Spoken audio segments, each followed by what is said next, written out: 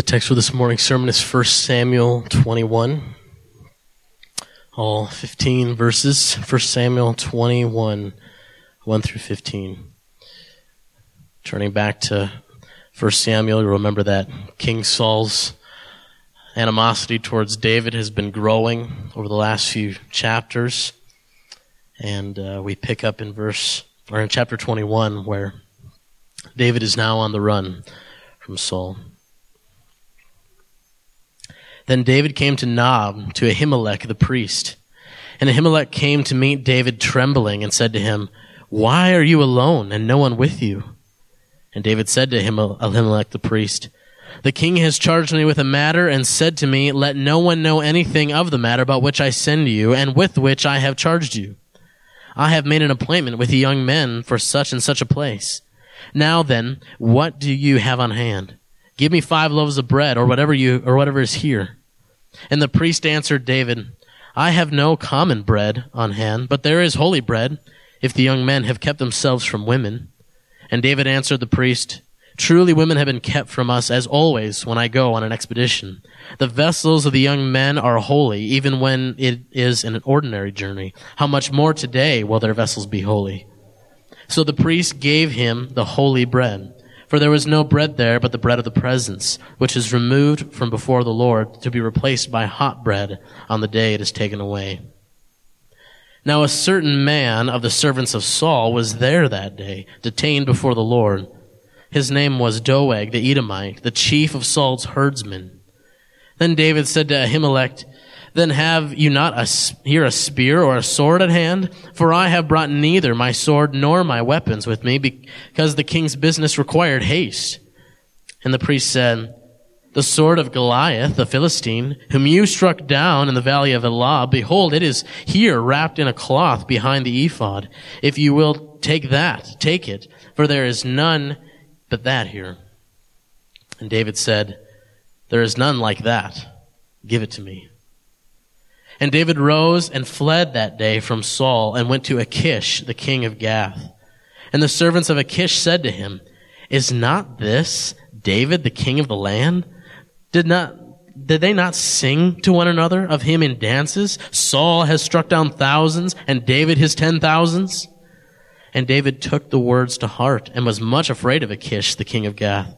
So he changed his behavior before them and pretended to be insane in their hands and made marks on the doors of the gate and let his spittle run down his beard. Then Achish said to his servants, "Behold, you see the man is mad. Why then have you brought him to me? Do I lack madmen that you have brought this fellow to behave as a madman in my presence? Shall this fellow come into my house?"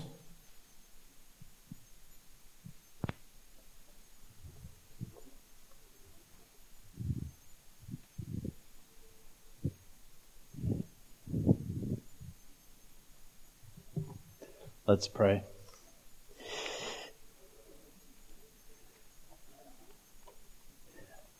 Father, we come to you now and pray the words of the song we just sang. Cause our faith to rise and our eyes to see. Lord, we know that our faith is strengthened by your word when we trust in it by faith. Lord, I pray you would strengthen us today.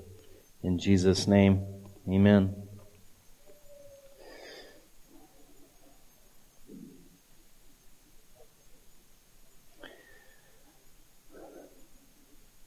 They say the biggest theological question there is the problem of evil. The toughest one to answer. What do we do when someone says, "Oh, so your God's all-powerful, and He's almighty, and He's all good, and this event just happened?"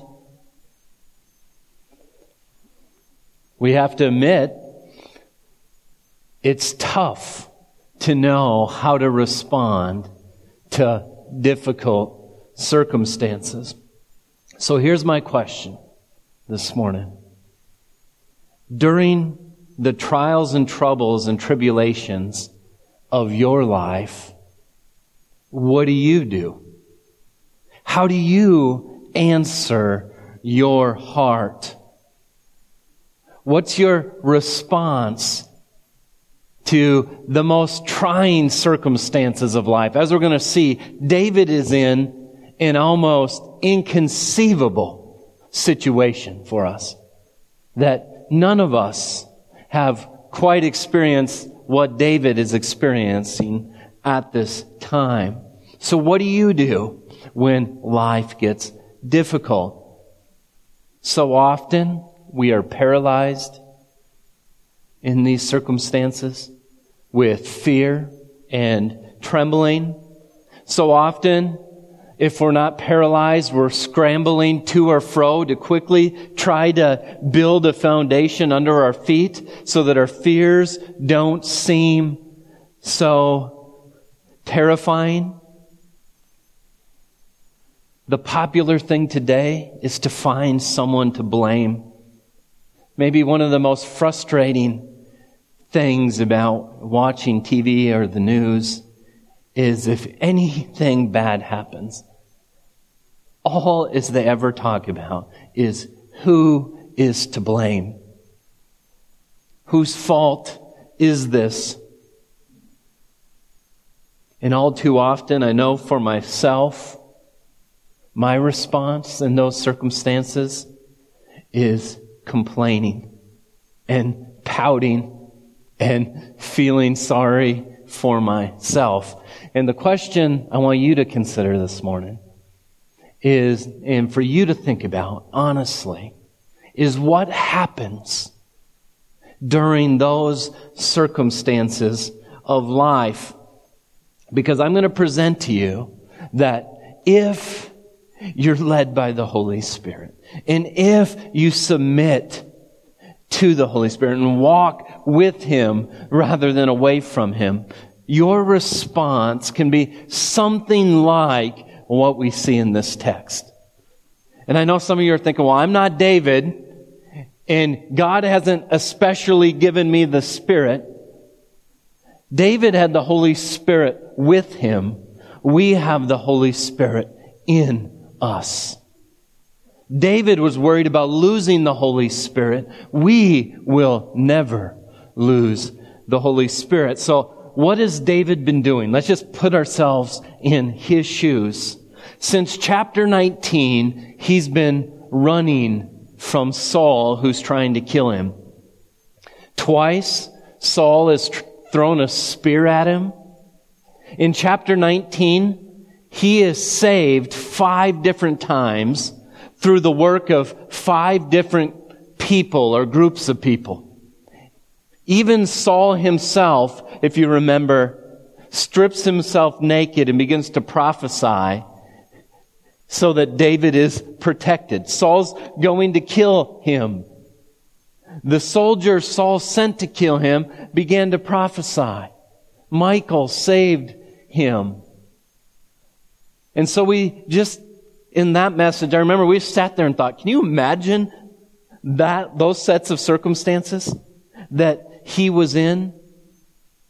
And then in chapter 20, we see David trying to convince Jonathan that his dad really does want to kill him.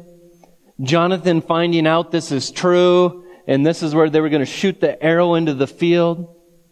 And what we saw in there is a peace that surpasses all understanding, because David had a covenant relationship with Jonathan.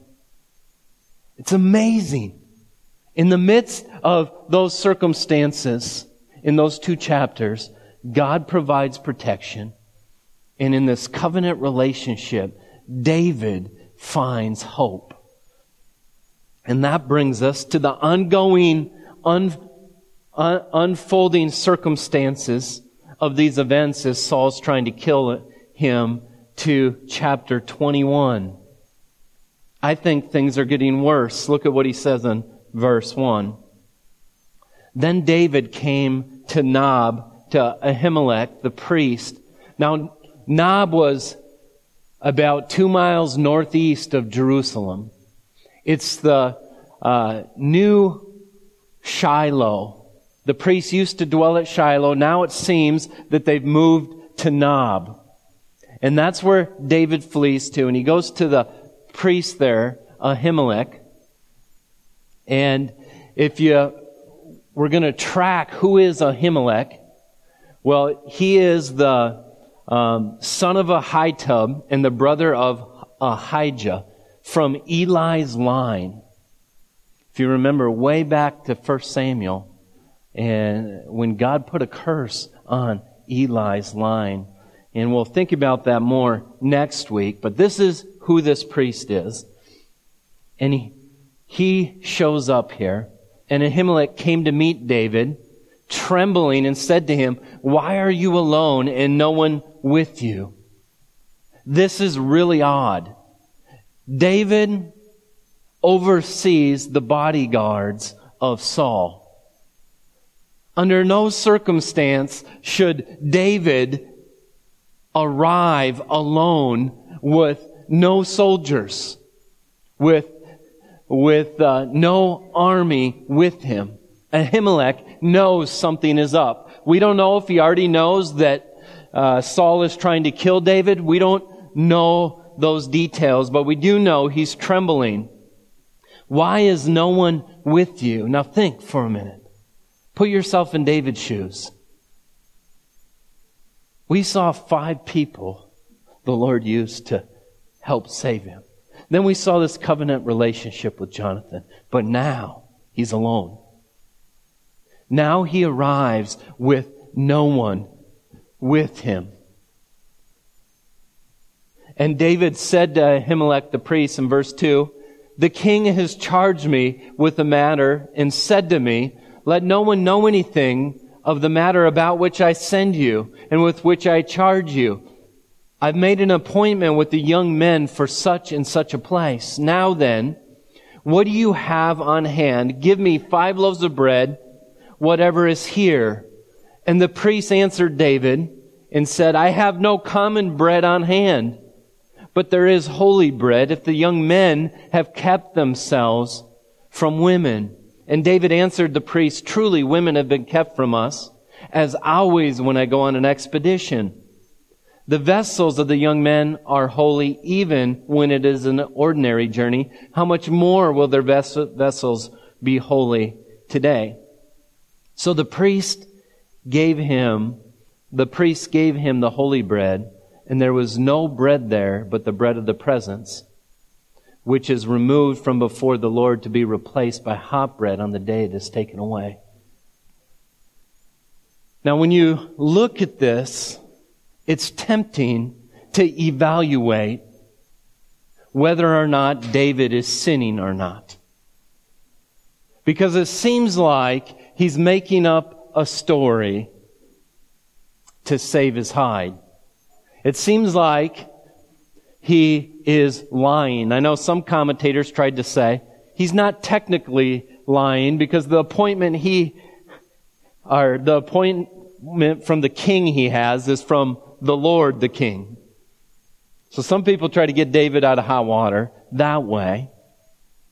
But the writer of this text doesn't tell us one way or another.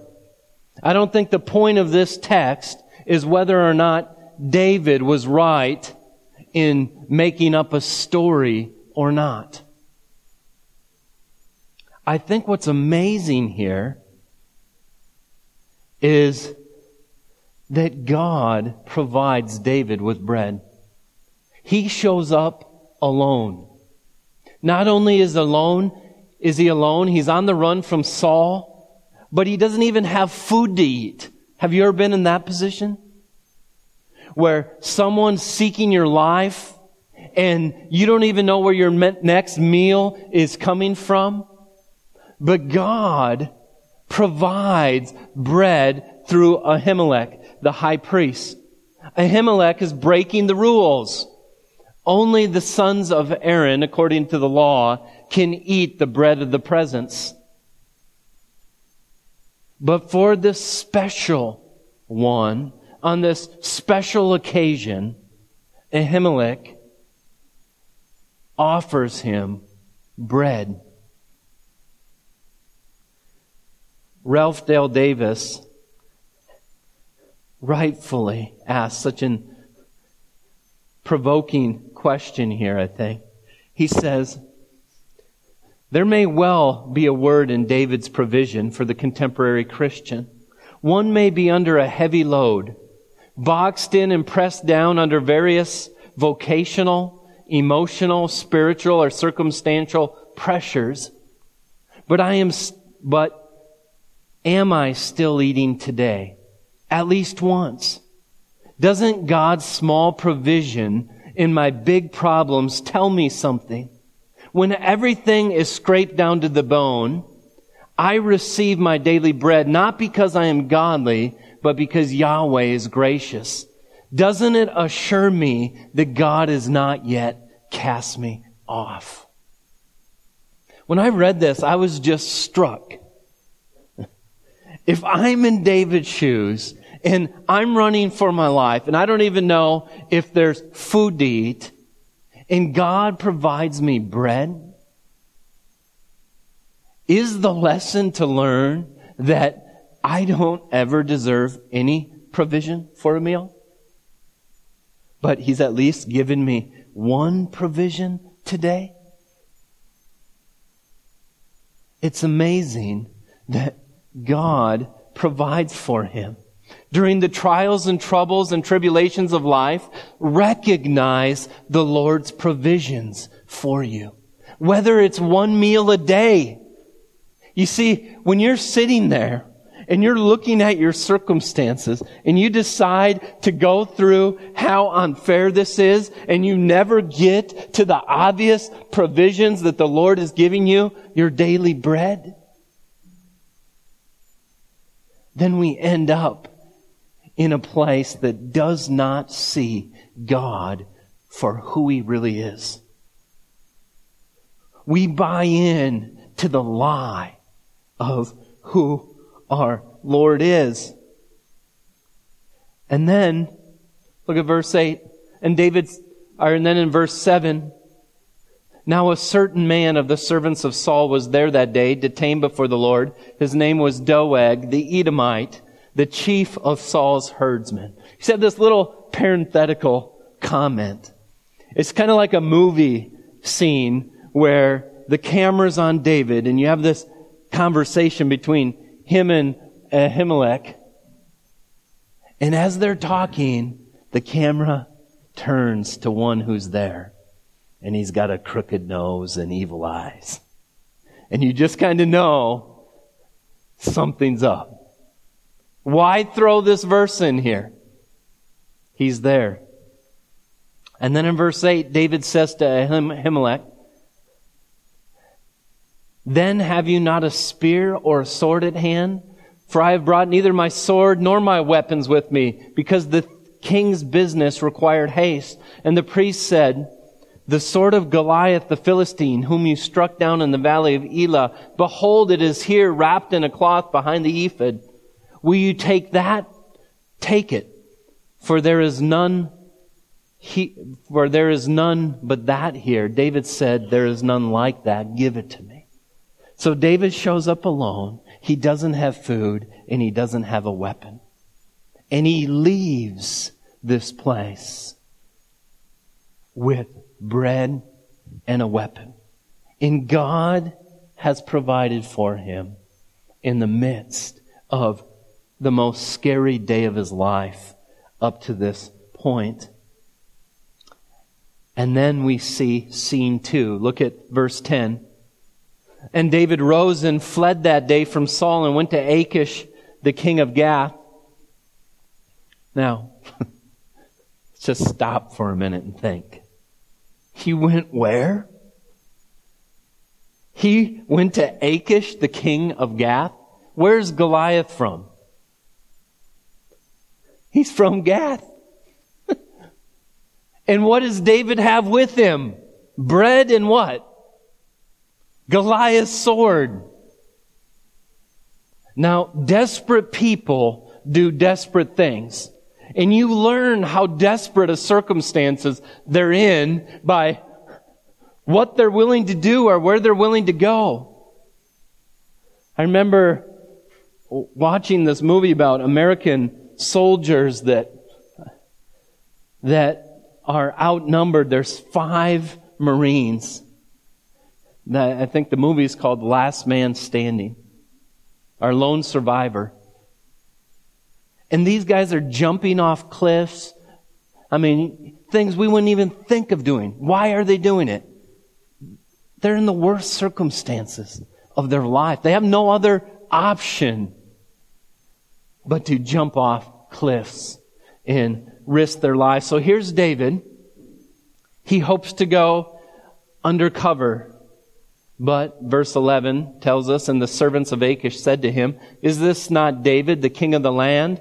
Did they not sing to one another of him in dances? Saul is struck down his thousands. David is 10,000s. So evidently the Philistines are buying the CDs that the Israelites have. They know the songs that are being sung in Israel.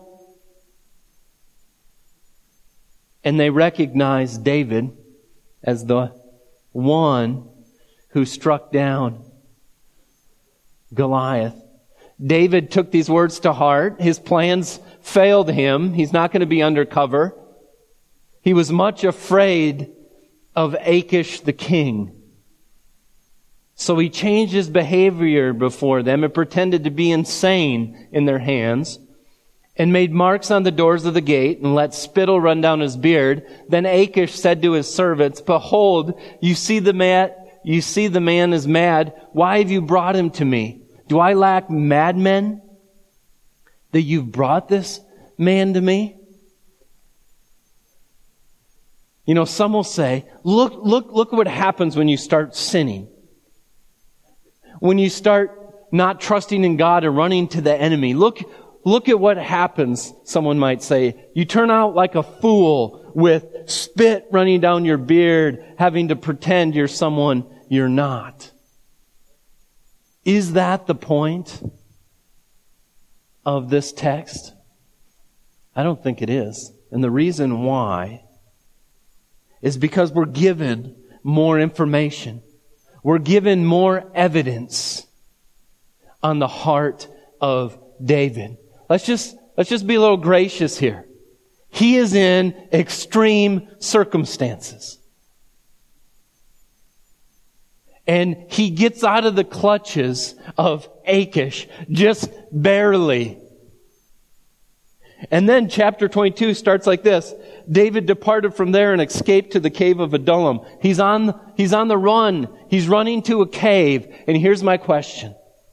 What happened from the time of spit dripping down his beard to the moment he got to the cave of Adullam? What was David thinking about God? What was David thinking about his circumstances? I want you to turn to Psalm 34.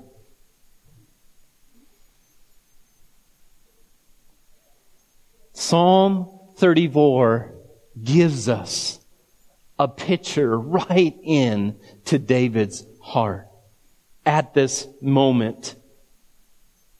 Because the title of this psalm, and this is in the manuscripts, it's a psalm of David when he changed his behavior before Abimelech so that he drove him out and went away. All right? He wrote 2 songs while he was on the run. And so in the original question, during trials, troubles, and tribulations of life, 1, recognize God's provision. And 2, worship God. Look at what David wrote during this time. I will bless the Lord at all times. Isn't it amazing when you understand the circumstance he's in? His praise shall continually be in my mouth. My soul makes boast in the Lord. Let the humble hear and be glad. O magnify the Lord with me. Let us exalt his name together. I sought the Lord, and he answered me and delivered me from all my fears. Lesson 1. David is in circumstances, the most extreme circumstances, and said he was delivered from his fears by trusting in the Lord. And then look at what he goes on to say, verse 5. Those who look at him are radiant, and their faces shall never be ashamed. This poor man cried, and the Lord heard him and saved him out of all of his troubles. I mean, when I would read this type of psalm before, I would just think, these psalms drive me crazy. God doesn't rescue us out of all of our troubles. This is hyperbole. This isn't true. Well, David's writing this in the midst of terrible trouble. And he hasn't been rescued yet. So what in the world is he talking about? What is he looking to when he says things like this? Look at verse 7. The angel of the Lord encamps around those who fear him and delivers them. Oh, taste and see that the Lord is good. Blessed is the man who takes refuge in him. Think for a minute. Think. In his trials, troubles, and tribulations, he's singing a song saying, oh, taste and see that the Lord is good. I think I could find different words to write in the song. Like, have you anointed me to kill me? Is anything going to go right ever? That'd be my song. But somehow, David sings, oh, taste and see that the Lord is good. And then verse 9, oh, fear the Lord, you saints, for those who fear him have no lack. The young lions suffer want and hunger, but those who seek the Lord lack no good thing. If you come to him, you will get filled. What man is there who desires life and loves many days that he may see good? Keep your tongue from evil and your lips from speaking deceit. Turn away from evil and do good. Seek peace and pursue it. These are sweet words. He turns it towards us. He's not just talking about his deliverance, but from verse 15 to the end of this psalm, eat up these words. The eyes of the Lord are towards the righteous, and his ears towards their cry. The face of the Lord is against those who do evil, to cut off the memory of them from the earth. When the righteous cry for help, the Lord hears and delivers them out of all of their troubles. The Lord is near to the brokenhearted and saves the crushed in spirit. Many are the afflictions of the righteous. Think of that. Many are the afflictions of the righteous, but the Lord delivers him out of them all. He will keep all his bones. Not one of them is broken. Affliction will slay the wicked, and those who hate the righteous will be condemned. The Lord redeems the life of his servants.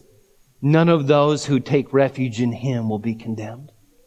If David was your biblical counselor in the midst of your most scary moment in life, he would say, oh, the afflictions are many for the righteous. Oh, the pain is deep.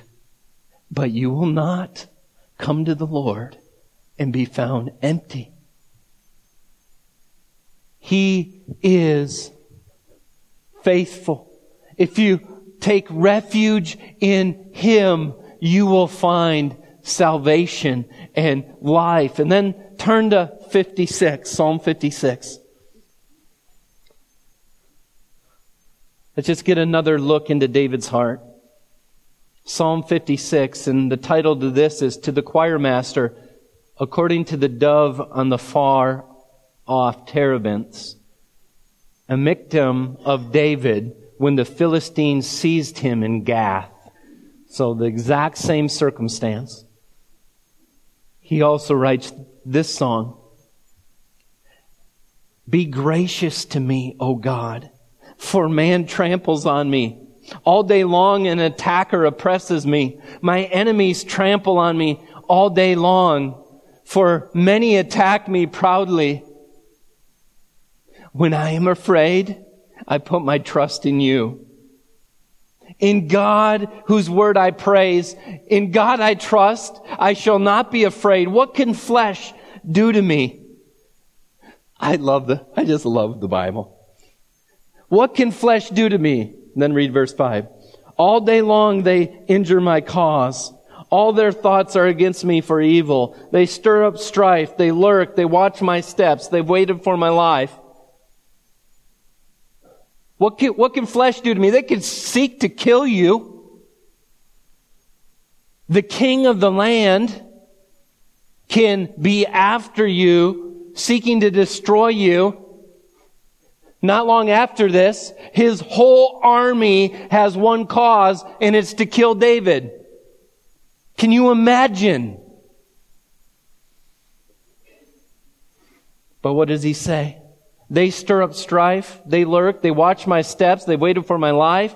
For their crime, will they escape? He asks. In wrath cast down the peoples, O God. You have kept count of my tossings. Put my tears in your bottle. Just stop for a minute. Here's what David knows.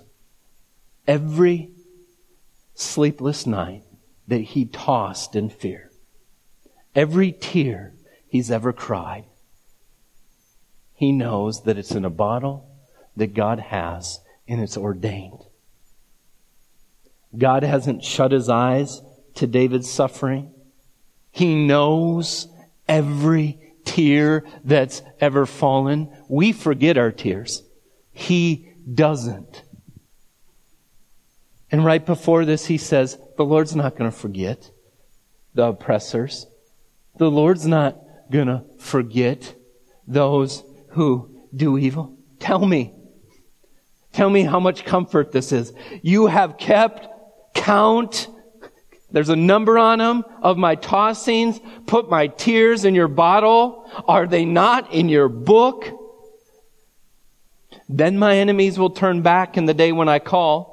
This I know, that God is for me. We better know this.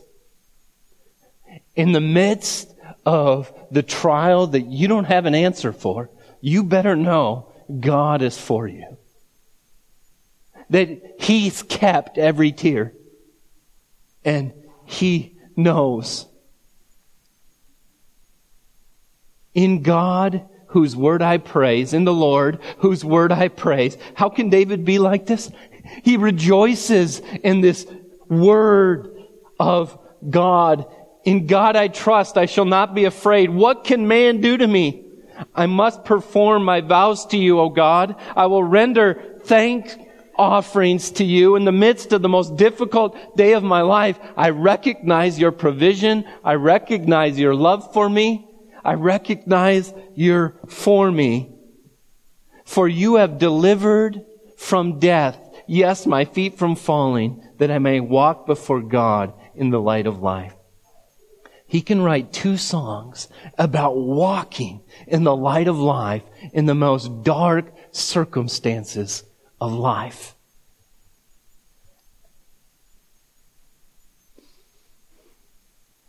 And it's amazing. It's supernatural. Because I could say, what do you mean you walk in the light of life?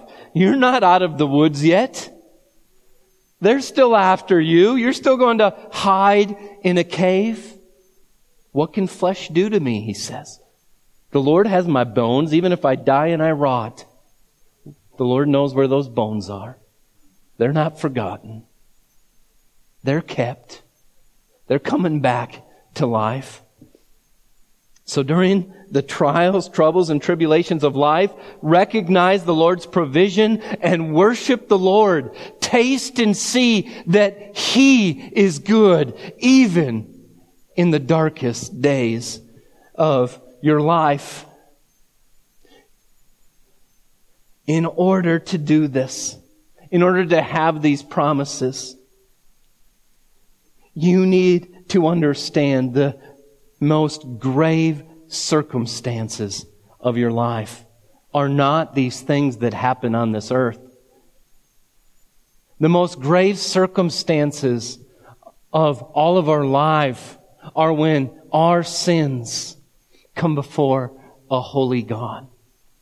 What we call a trial is not a trial compared to when a sinner has to answer his Creator. David had just promised the righteous will have life and the wicked will be cut off. In Psalm 34:16, the face of the Lord is against those who do evil, to cut off the memory of them from the earth.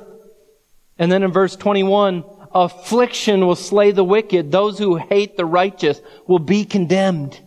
Listen to me.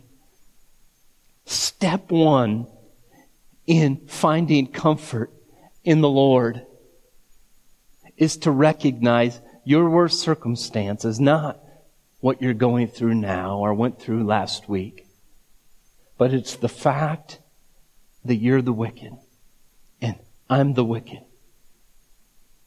And we will be condemned apart from becoming righteous somehow. Jesus spoke these words, John 16:33. I said these things to you that you may have peace. In the world, you'll have tribulation. Be at peace. Life's going to stink.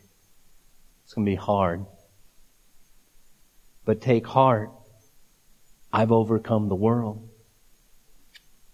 You need to know, love, and trust the righteous one to be counted righteous. This is the good news of the gospel. If you trust in the only one who never sinned, you will be gifted a gift called righteousness. Let me remind you of these promises in Psalm 34, verse 19. Many are the afflictions of the righteous, but the Lord delivers him out of all of them. Wouldn't that promise be amazing? But it's for the righteous.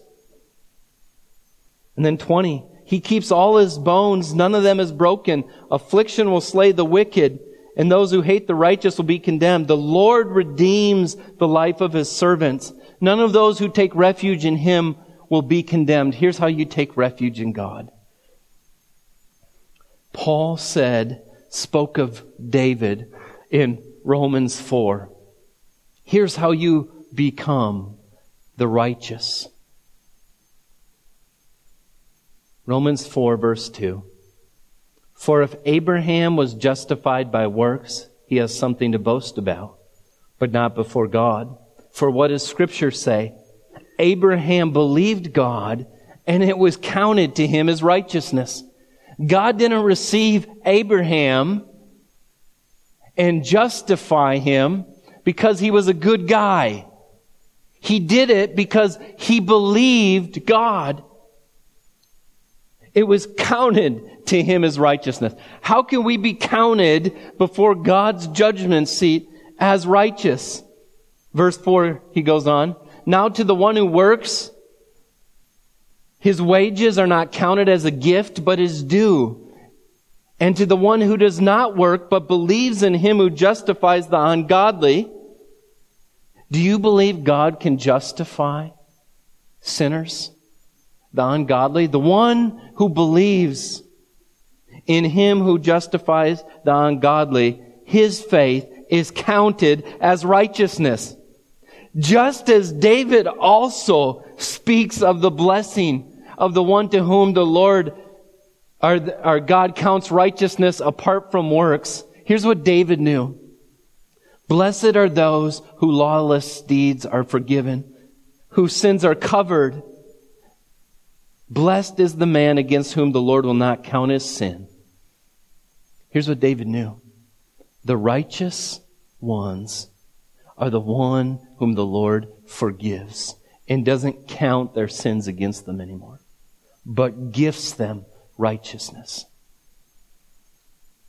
The reason why we can be on a firm foundation in the midst of trials, in the midst of tribulations, is that the one who bled and died for you was God's own Son. And out of His own mouth, He said, yes, you're going to have tribulations, but take heart, I've overcome the world. Your bones are secure. Your life is secure. You can worship and find life in the midst of pure darkness. My prayer is that everyone here would know and trust in Christ. It's the only way you can be counted righteous. It's a gift, and it's not by works that any should boast. Let's pray. Father, You are so kind to give us Your word, the testimony of David's life, to give David the faith,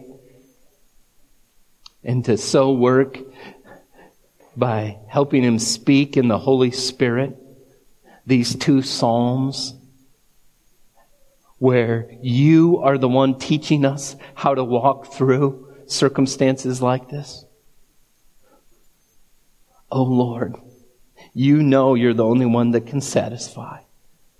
Help us hear the cry of Your word, that You love us and that You've provided righteousness for us so that we can have peace and that we can be assured that we will be delivered.